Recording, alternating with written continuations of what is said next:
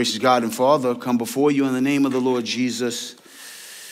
We thank you, Lord, for salvation, which belongs to our God. There is no God like you.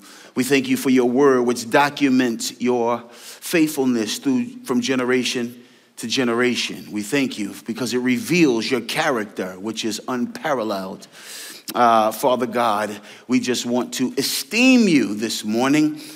We thank you for the Lord Jesus, who is the second person of the Godhead, come down, taken on a body, becoming our faithful high priest, able to sympathize with us as we navigate and walk through many dangers, toils, and snares. We thank you. We thank you, Holy Spirit, for taking up residence in us. For the disciples had Jesus tangibly, physically with them. And the Lord Jesus says, when I leave, I will send you another just like me, not second class, not a downgrade, not a sort of kinda, one just like me. And he will be in you and he will be with you. And so, Father, we just thank you for Christ and the Holy Spirit. So, as we dive into your word, make the most of it for the sake of your glory and our good. In Jesus' name, amen. If you have a Bible, I'm going to leverage a passage of scripture in Colossians. Colossians chapter 3, I'm going to read it and then start walking through it. Colossians chapter 3, and I'm going to look at 12 to 17. Put on then, as God's chosen ones, holy and beloved, compassionate hearts, kindness, humility, meekness, and patience, bearing with one another, and if one has a complaint against another, forgiving each other. As the Lord has forgiven you, so you also must forgive. And above all these, put on love, which binds everything together in perfect harmony. And let the peace of Christ rule in your hearts, to which indeed you were called in one body, and be thankful. Let the word of Christ dwell in you richly, teaching and admonishing one another in all wisdom, singing psalms and hymns and spiritual songs with thankfulness in your hearts to God. And whatever you do in word or deed, do everything in the name of the Lord Jesus, giving thanks to God the Father through him. You know, my testimony is forever connected to my father who led me to the Lord Jesus Christ as a young boy. A female named Wendy and a guy named Rich. My father raised me in Christ, and he's the one that kind of led me into a relationship with the Lord Jesus. But there's a gap between when I first got saved and when I first got serious. There's a chasm between when I confessed Christ and when I began to look like I had been conformed or was being conformed to Christ. Wasn't until one day when I was living foul, totally contradictory to the Christian confession that I had made, that I ran into a woman named Wendy at work. Wendy was a Christian. The thing about it is she looked like one. At the time, I was being drawn back to Christ. And so I was telling people I'm a Christian too. They said, you're not a Christian. I said, I am a Christian. They said, no, you're not a Christian. They said, Wendy, she's a Christian. You're not a Christian. I said, I am a Christian. I'm just not living like one. They said, okay, well then I'm a Christian too. It was at that moment I realized that if I wanted them to believe me, I had to live it. Then I met a guy named Rich. Rich was a dude I used to get high with. All we did was get high with other people who like to get high. Can we keep it real this morning? One day, Rich came out with a dashiki on, that's an African garb. He had on a kufi because he had turned into the Nation of Islam. He had on some straight leg Levi jeans and a pair of shell-toe Adidas. That was back when a group named Run DMC had popularized my Adidas. Walk through closet doors. Y'all too young for that one. When I saw Rich, I said, from a distance, I can see that Rich is proud of his religion. The Kufi told me. Rich is proud of his ethnicity. The Dashiki told me. He's proud of his subculture, his street culture. The Adidas told me. I said, man, that was the first picture I had of a person who what was in them screamed and jumped off them so that you could see what was in them from a distance without them opening their mouth. In other words, both Wendy and Rich were my introduction to a faith that is both visible and a faith that is credible. This is what the Christian life must be, both visible and credible. Far back as we know, this has been the concern of real Christians. Robert Murray McShane, 19th century evangelical pastor, says, it's not great talents that God blesses so much as grace likeness to Jesus. Go further back, Ignatius, one of the first century church fathers, he said, I wish not merely to be called Christian, but also to be Christian. In other words, nothing will discredit your claim to be a Christian. You're called to be a Christian, then you not looking like the one that you say you want to be like. This goes all the way back to the discrepancy that a man by the name of Frederick Douglass had. Frederick Douglass, 1800s, escaped slavery. He spent his life as a slave and then liberated as a slave fighting slavery. And he had a problem because in his day, the context was Christian, at least in claim. But when he looked around, he did not see Christianity in the daily routines of life.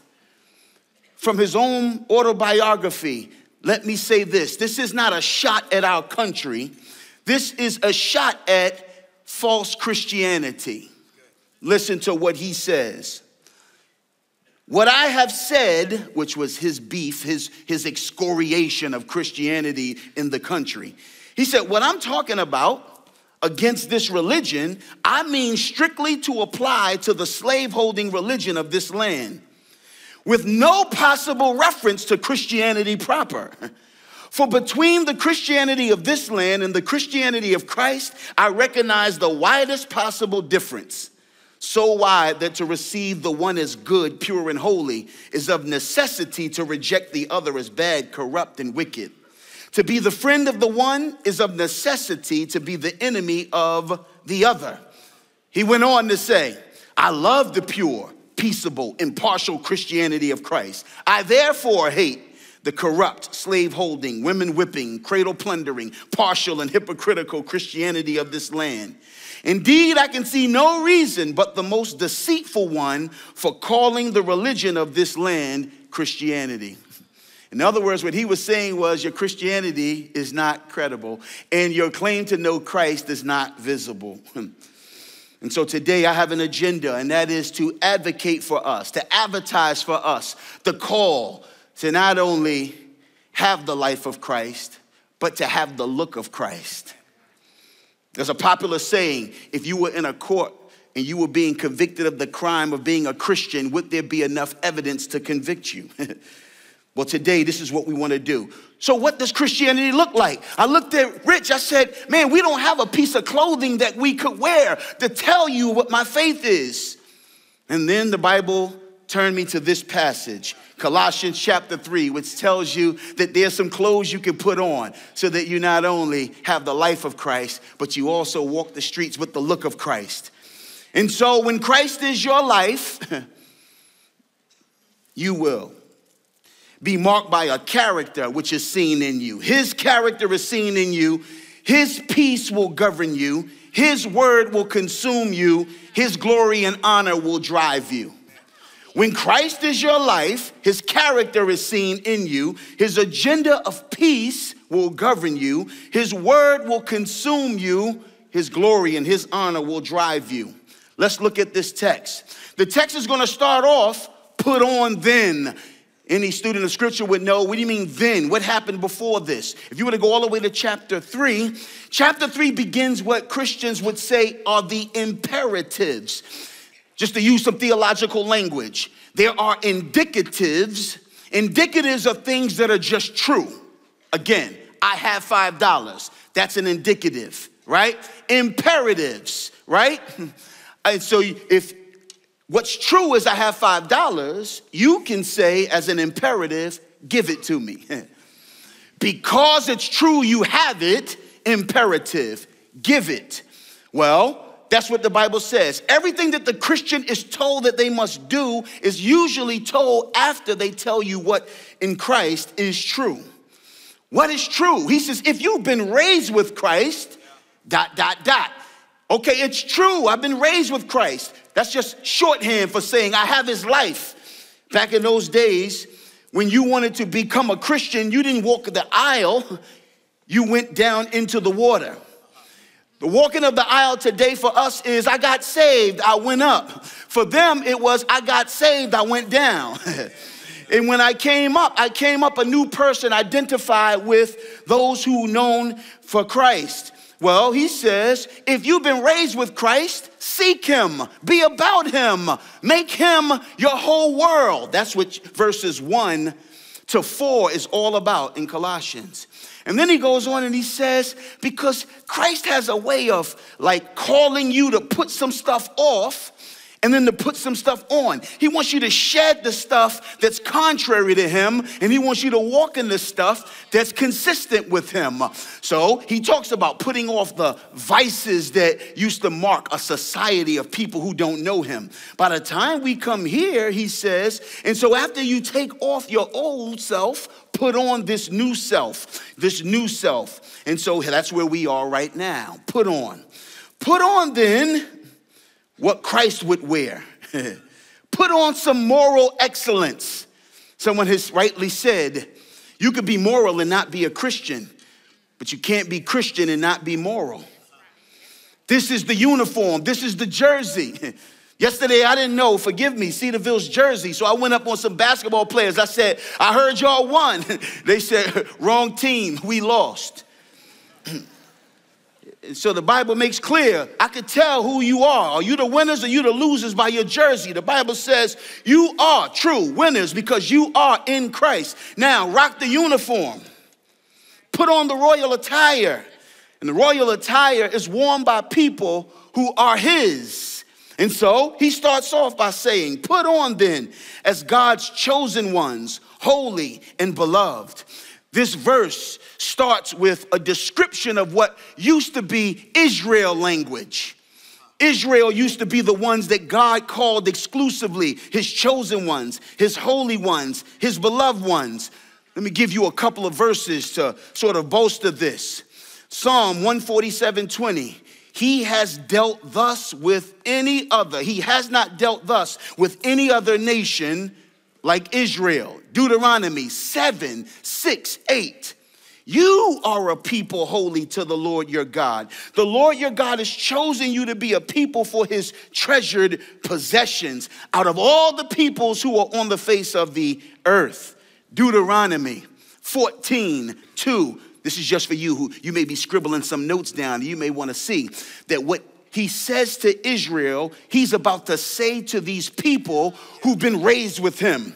Again, we're going to talk about it. Deuteronomy 14:2. You are a people holy to the Lord your God. The Lord has chosen you to be a people for his treasured possession out of all the peoples who are on the face of the earth. Deuteronomy 26:18-19. The Lord has declared today that you are a people for his treasured possessions as he has promised you. He will set you in praise and in fame and in high honor above all the nations that he has made, and that you shall be a people holy to the Lord your God as he has promised. Psalm 135:4. The Lord has chosen Jacob for himself, Israel as his own possession. All these are verses that the Israelite would have said, he's talking to us. Chosen, holy, beloved, that's us. And guess what? Outsiders would have said, how can I get your God to talk about me the way he's talking about you?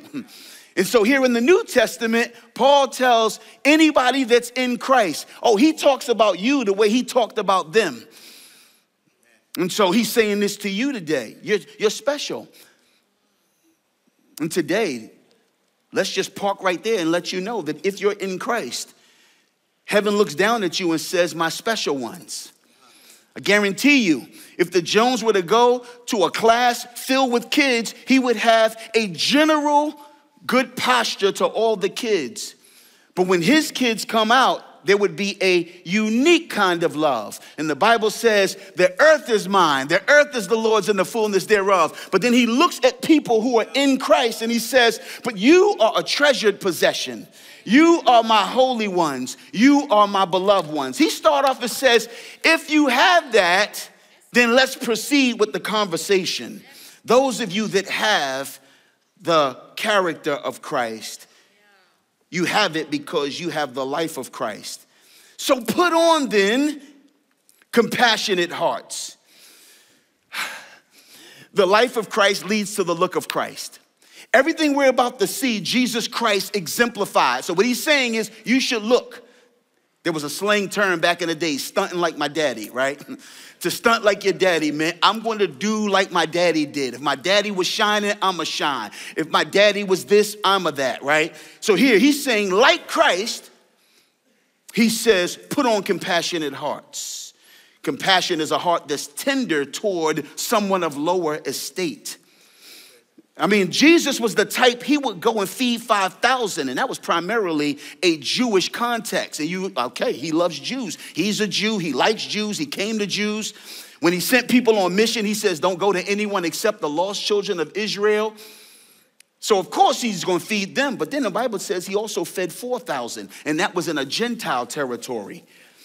Jesus is the type to turn water to wine because of the woman who nursed him.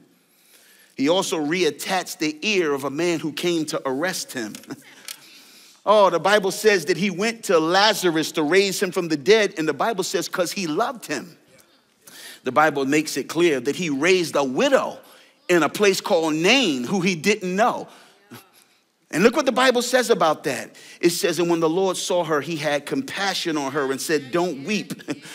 And then he raised her son from the dead. All I'm saying here is the Lord Jesus is the type to be compassionate. He says, put on compassionate hearts. Have a heart that looks at people of lower estate and have a good, sweet disposition toward them. Put on compassion. Then he says, put on kindness. Kindness is the concrete act that flows out of the compassionate heart. It's the opposite of harshness. It's the opposite of being mean. You know how people are in fast food restaurants except Chick-fil-A. I was in the hood, I saw a Chick-fil-A and they were even nice. I was like, yo, even the hood Chick-fil-A. Now, first of all, there's not too many hood Chick-fil-A's, but it was right on the outskirts. Right there on the line, like hood Chick-fil-A.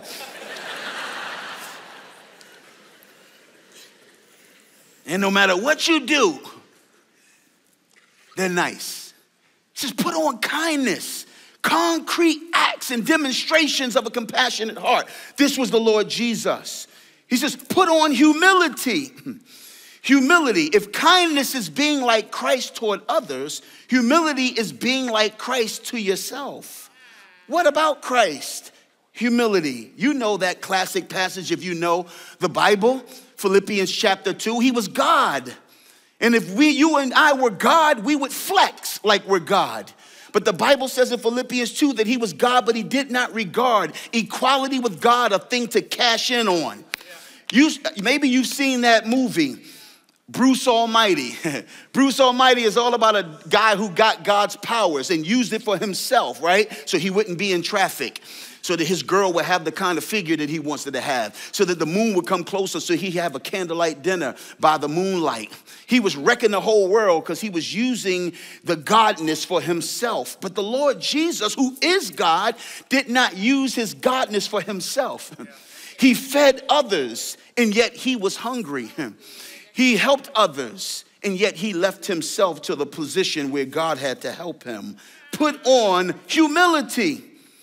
I like in John chapter 13, when Jesus was headed to the cross, he washed the feet of the disciples, which was the thing that the lowest person on the totem pole would do.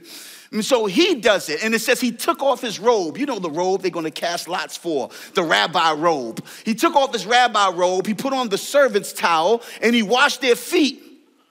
When he got up, he says, so you see what I did? They said, yes, teacher and Lord.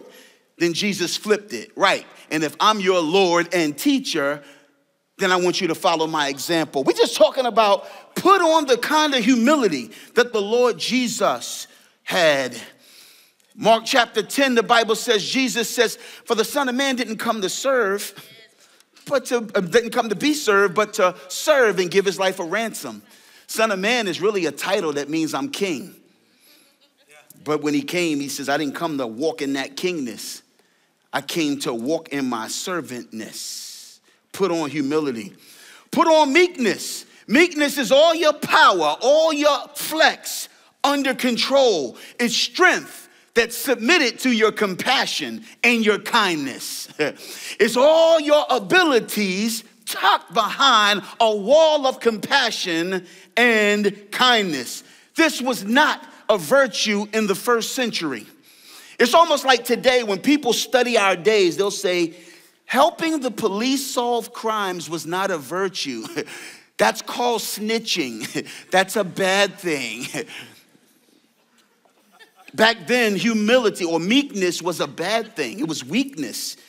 It was Christianity that made meekness something to flaunt, to show off.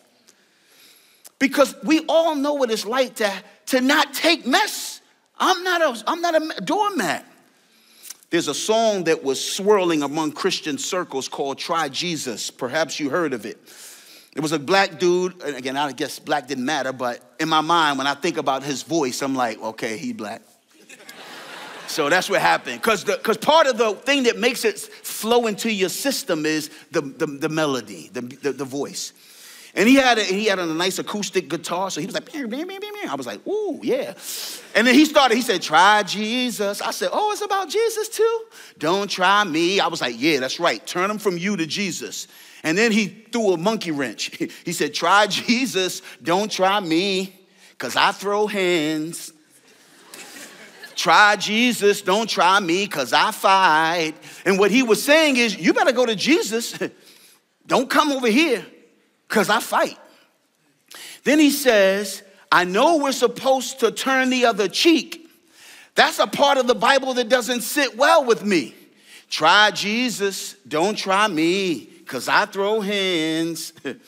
I know what he said about getting slapped, but touch me and mine, and we're going to have to scrap. Try Jesus, don't try me. And Christians were sending it to me like, yeah, but you know, he got a point. I'm like, I know he got a point, but that's us being us. That's not us being Jesus, which is why he says, you better go to Jesus if you want somebody who will turn the other cheek. You better go to Jesus if you want somebody who will take their strength and tuck it.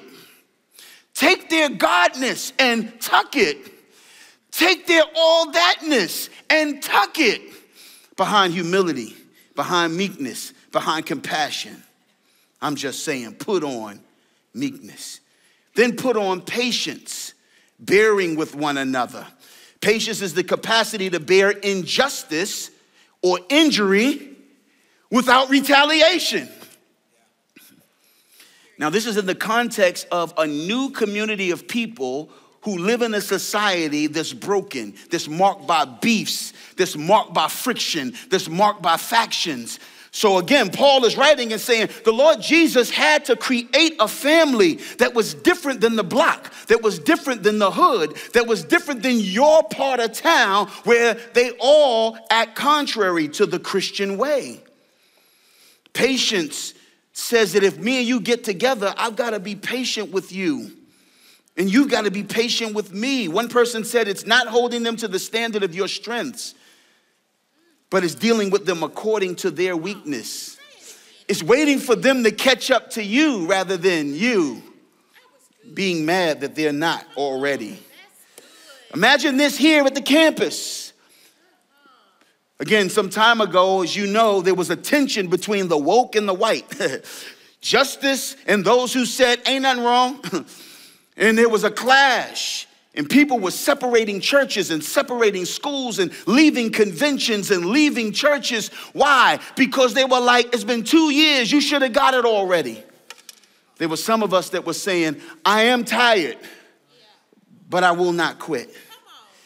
Patience. Patience. The Lord Jesus is said that he will not quarrel. He will not cry aloud. He will not bruise a reed. What I'm here to say is, then he goes on, the practical application of all that we just said, forbearing, forgiving each other. As the Lord has forgiven you, so you also must forgive. Of course, what's popular today, cancel culture, right? Again, you do something wrong, I cancel you. It's a wrap. Well, the Bible makes clear that forgiveness as Christ has forgiven you. See, it's one thing to say forgive people. It's another thing to say forgive them as Christ has forgiven you. That messes everything up. To forgive, yes. To forgive is Christ. Oh, well, come on.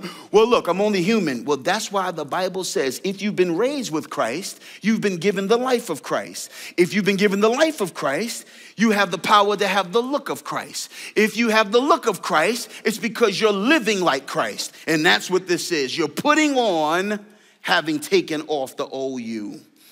Well, he goes on to say, and you can just put glaze all over this. Love. And above all these, put on love, which binds everything together in perfect harmony.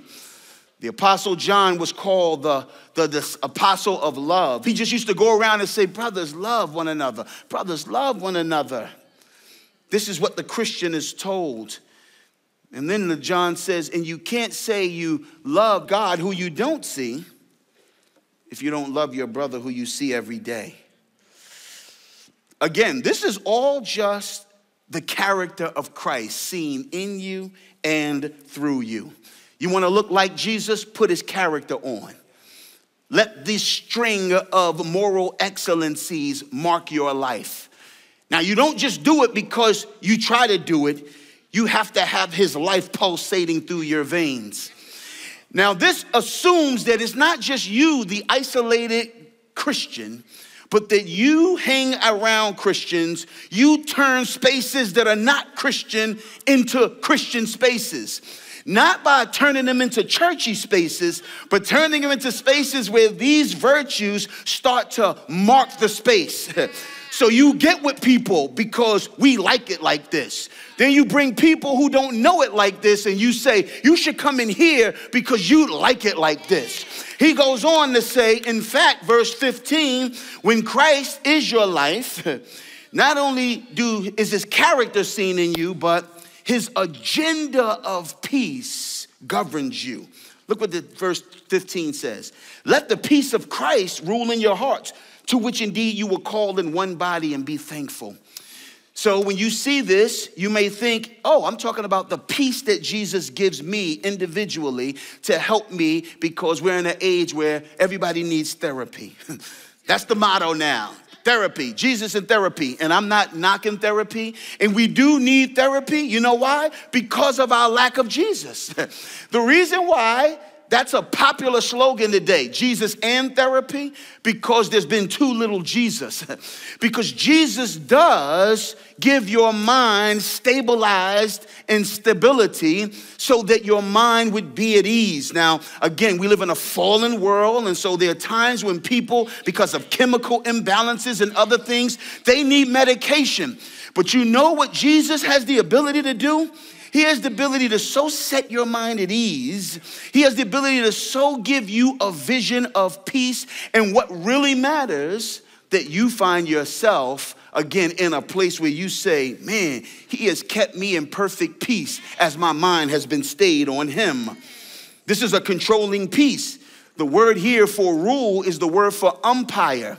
The umpire is the one that calls the balls and strikes. The umpire is the one that helps the game to flow smoothly. He says God has an agenda of peace. He's doing peace. He's bringing about peace. It's shalom in the Hebrew. Shalom is comprehensive well-being. Listen, if you read your Bible, you will see 2 chapters of shalom, and then chapter 3 of Genesis is a fall, and that is the end of shalom as we know it. From Genesis chapter 3 forward to Revelation, when Christ comes back, we're looking at the attempt to reclaim shalom. In between that is God giving people a commercial of what shalom should look like, which is what we're seeing here. Let shalom, let the peace that is attached to and provided by Christ govern your circles. In this case, it would be the church. Here, it would be the school. When you go home, it will be your home. In marriage, it will be your marriage. This is what he says. Let the fact that Christ wants harmony and unity and peace and not friction to rule you. Let it govern you. This is a controlling peace. This is a corporate peace. He says, because you were called into one body. See, this is not just individual peace. And it's a comforting peace. Peace with God and peace with men. Then you see, his holy word should consume you. For the sake of time, let's say his word consumes you. He says, if you're in Christ, you're not just moral. If you're in Christ, you're not just peaceful. If you're in Christ, you're biblical. You're scriptural. You like the word. You want the word. He says, let the word of Christ dwell in you richly. He says, you should teach it. You should use it to admonish, meaning you should push back on things based on the word. He says you should do it in all wisdom. You need the word of God to develop the wisdom of God. The wisdom of God is the right application of the word of God. But you need the word of God in order to develop a wise reflex. He says, and then you should worship. So you need the word of God for the wisdom of God. You need the word of God for the worship of God. Singing psalms, hymns, and spiritual songs with thankfulness in your hearts to God. Again, it was Charles Spurgeon, the preacher, who liked John Bunyan, the author of Pilgrim's Progress. He said this. He says, man, you just read what he writes. Anything of his, you'll see that it's almost like reading the Bible itself. He has read it. He's saturated his soul in scripture. This man is a living Bible. Prick him anywhere, his blood is bibline. The very essence of the Bible flows from him. He cannot speak without quoting a text. His very soul is full of the word of God. I commend his example to you, and I commend it to you. Let Bible. Your generation has to reclaim Bible, not to sling verses, but to develop the Christian instinct to think like God, to sing to him correctly, and to worship to him, because he is your life, and you want other people to be invited into that life. Lastly, this is what he says. When this life is in you and you begin to look like him, his glory and honor should drive you. 3:17. And whatever you do in word or deed, do everything in the name of the Lord Jesus, giving thanks to God the Father through him. There's a famous quote from a man named Abraham Kuyper. Abraham Kuyper popularized the notion that there is not one square inch in all creation that the sovereign doesn't declare mine. What that means is that he wants the sacred stuff and the quote unquote secular stuff. He wants to claim it and change it into his design for it. I did an album cover called When Sacred Meets Secular. It was all about when something that doesn't know Christ meets something that does know Christ, what will happen? Sometimes that thing will persecute the Christ. Sometimes it will bow to the Christ. You ought to go out these doors saying, what's it going to be? You're either going to persecute me because Christ is here, or you're going to submit because Christ is here. You want to do it. And this means that whether you eat or drink, that means in the most mundane things, Jesus wants to be visible and therefore made credible or displayed as credible. If you're a bus driver, he wants to be seen. If you're a Bible teacher, he wants to be seen. If you're a pastor, he wants to be seen. If you become a policeman or woman, he wants to be seen. A seminarian, amen. He says, I'll take that. A veterinarian, he says, I'll take that. We're just talking about him saying, I want it all. And so we started by saying, it's not great talents that God blesses. I'm coming in for a landing. It's likeness to Jesus. I wish not merely to be called Christian, but also to be Christian. Today, I just want to let you know that the world out here is slinging around Christian stuff, but often they talk Christian, but they don't walk Christian. We would need this pulsating, governing, driving in order for the world to meet the people of God who show off the glory of God. So I conclude with the words of a man who's become one of my heroes and a bishop from the 1800s, James W. Hood, another black man. I'll say it because I just want you to know he's black. No, so you can just appreciate that God's made contributions to your faith through a variety. He ends like this, and I'll end like this. It's 1800, so he's going to say a good man, but just say person, man and woman. A good man is a walking evidence, a walking monument of the divine character.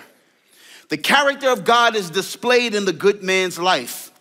Well, how is it displayed? A good man loves his enemies, bless them that curse him, does good to them that despitefully use them, persecute them, and say all manner of evil against them. He goes on boldly, determinedly, yet lovingly. He indicates his love for mankind and thus glorifies God. There is a glory revealed in such a character. Is not that a glorious character? It is glorious to see such men. Such a course of conduct is glory revealed in us. It is God's work within us. A man cannot do this unless he has God in him, unless he has the divine hand to lead him. If you have God's life in you, may God's look mark you. And if you have God's look marking you, it's because you've been living like the one who is the God who saved you. And so what I would commend you to do is, if you're not a Christian in here, consider starting with inviting Christ to come and be resident in you. Ask him. Let's bow our heads and close our eyes. Just ask him. I'm hearing about a life and a people who look different than the ones around me. I'm hearing about a way that's foreign to the places I'm normally going. I want to invite you in. I want you. I am a sinner. The world has a lot of needs, and I'm first in line to admit that I have sinned. I've fallen short. You have a standard, and I don't meet it. You have rules, and I break them. Forgive me for my sins. I heard that you sent your son. Lord Jesus, I heard that you died on the cross for sinners like me. I want to invite you to come in and apply your blood to my record. Cleanse me, make me yours. And through the Spirit of God, begin to conform me to that image. Father, we pray this for them, and we thank you. In Jesus' name, amen. You're dismissed.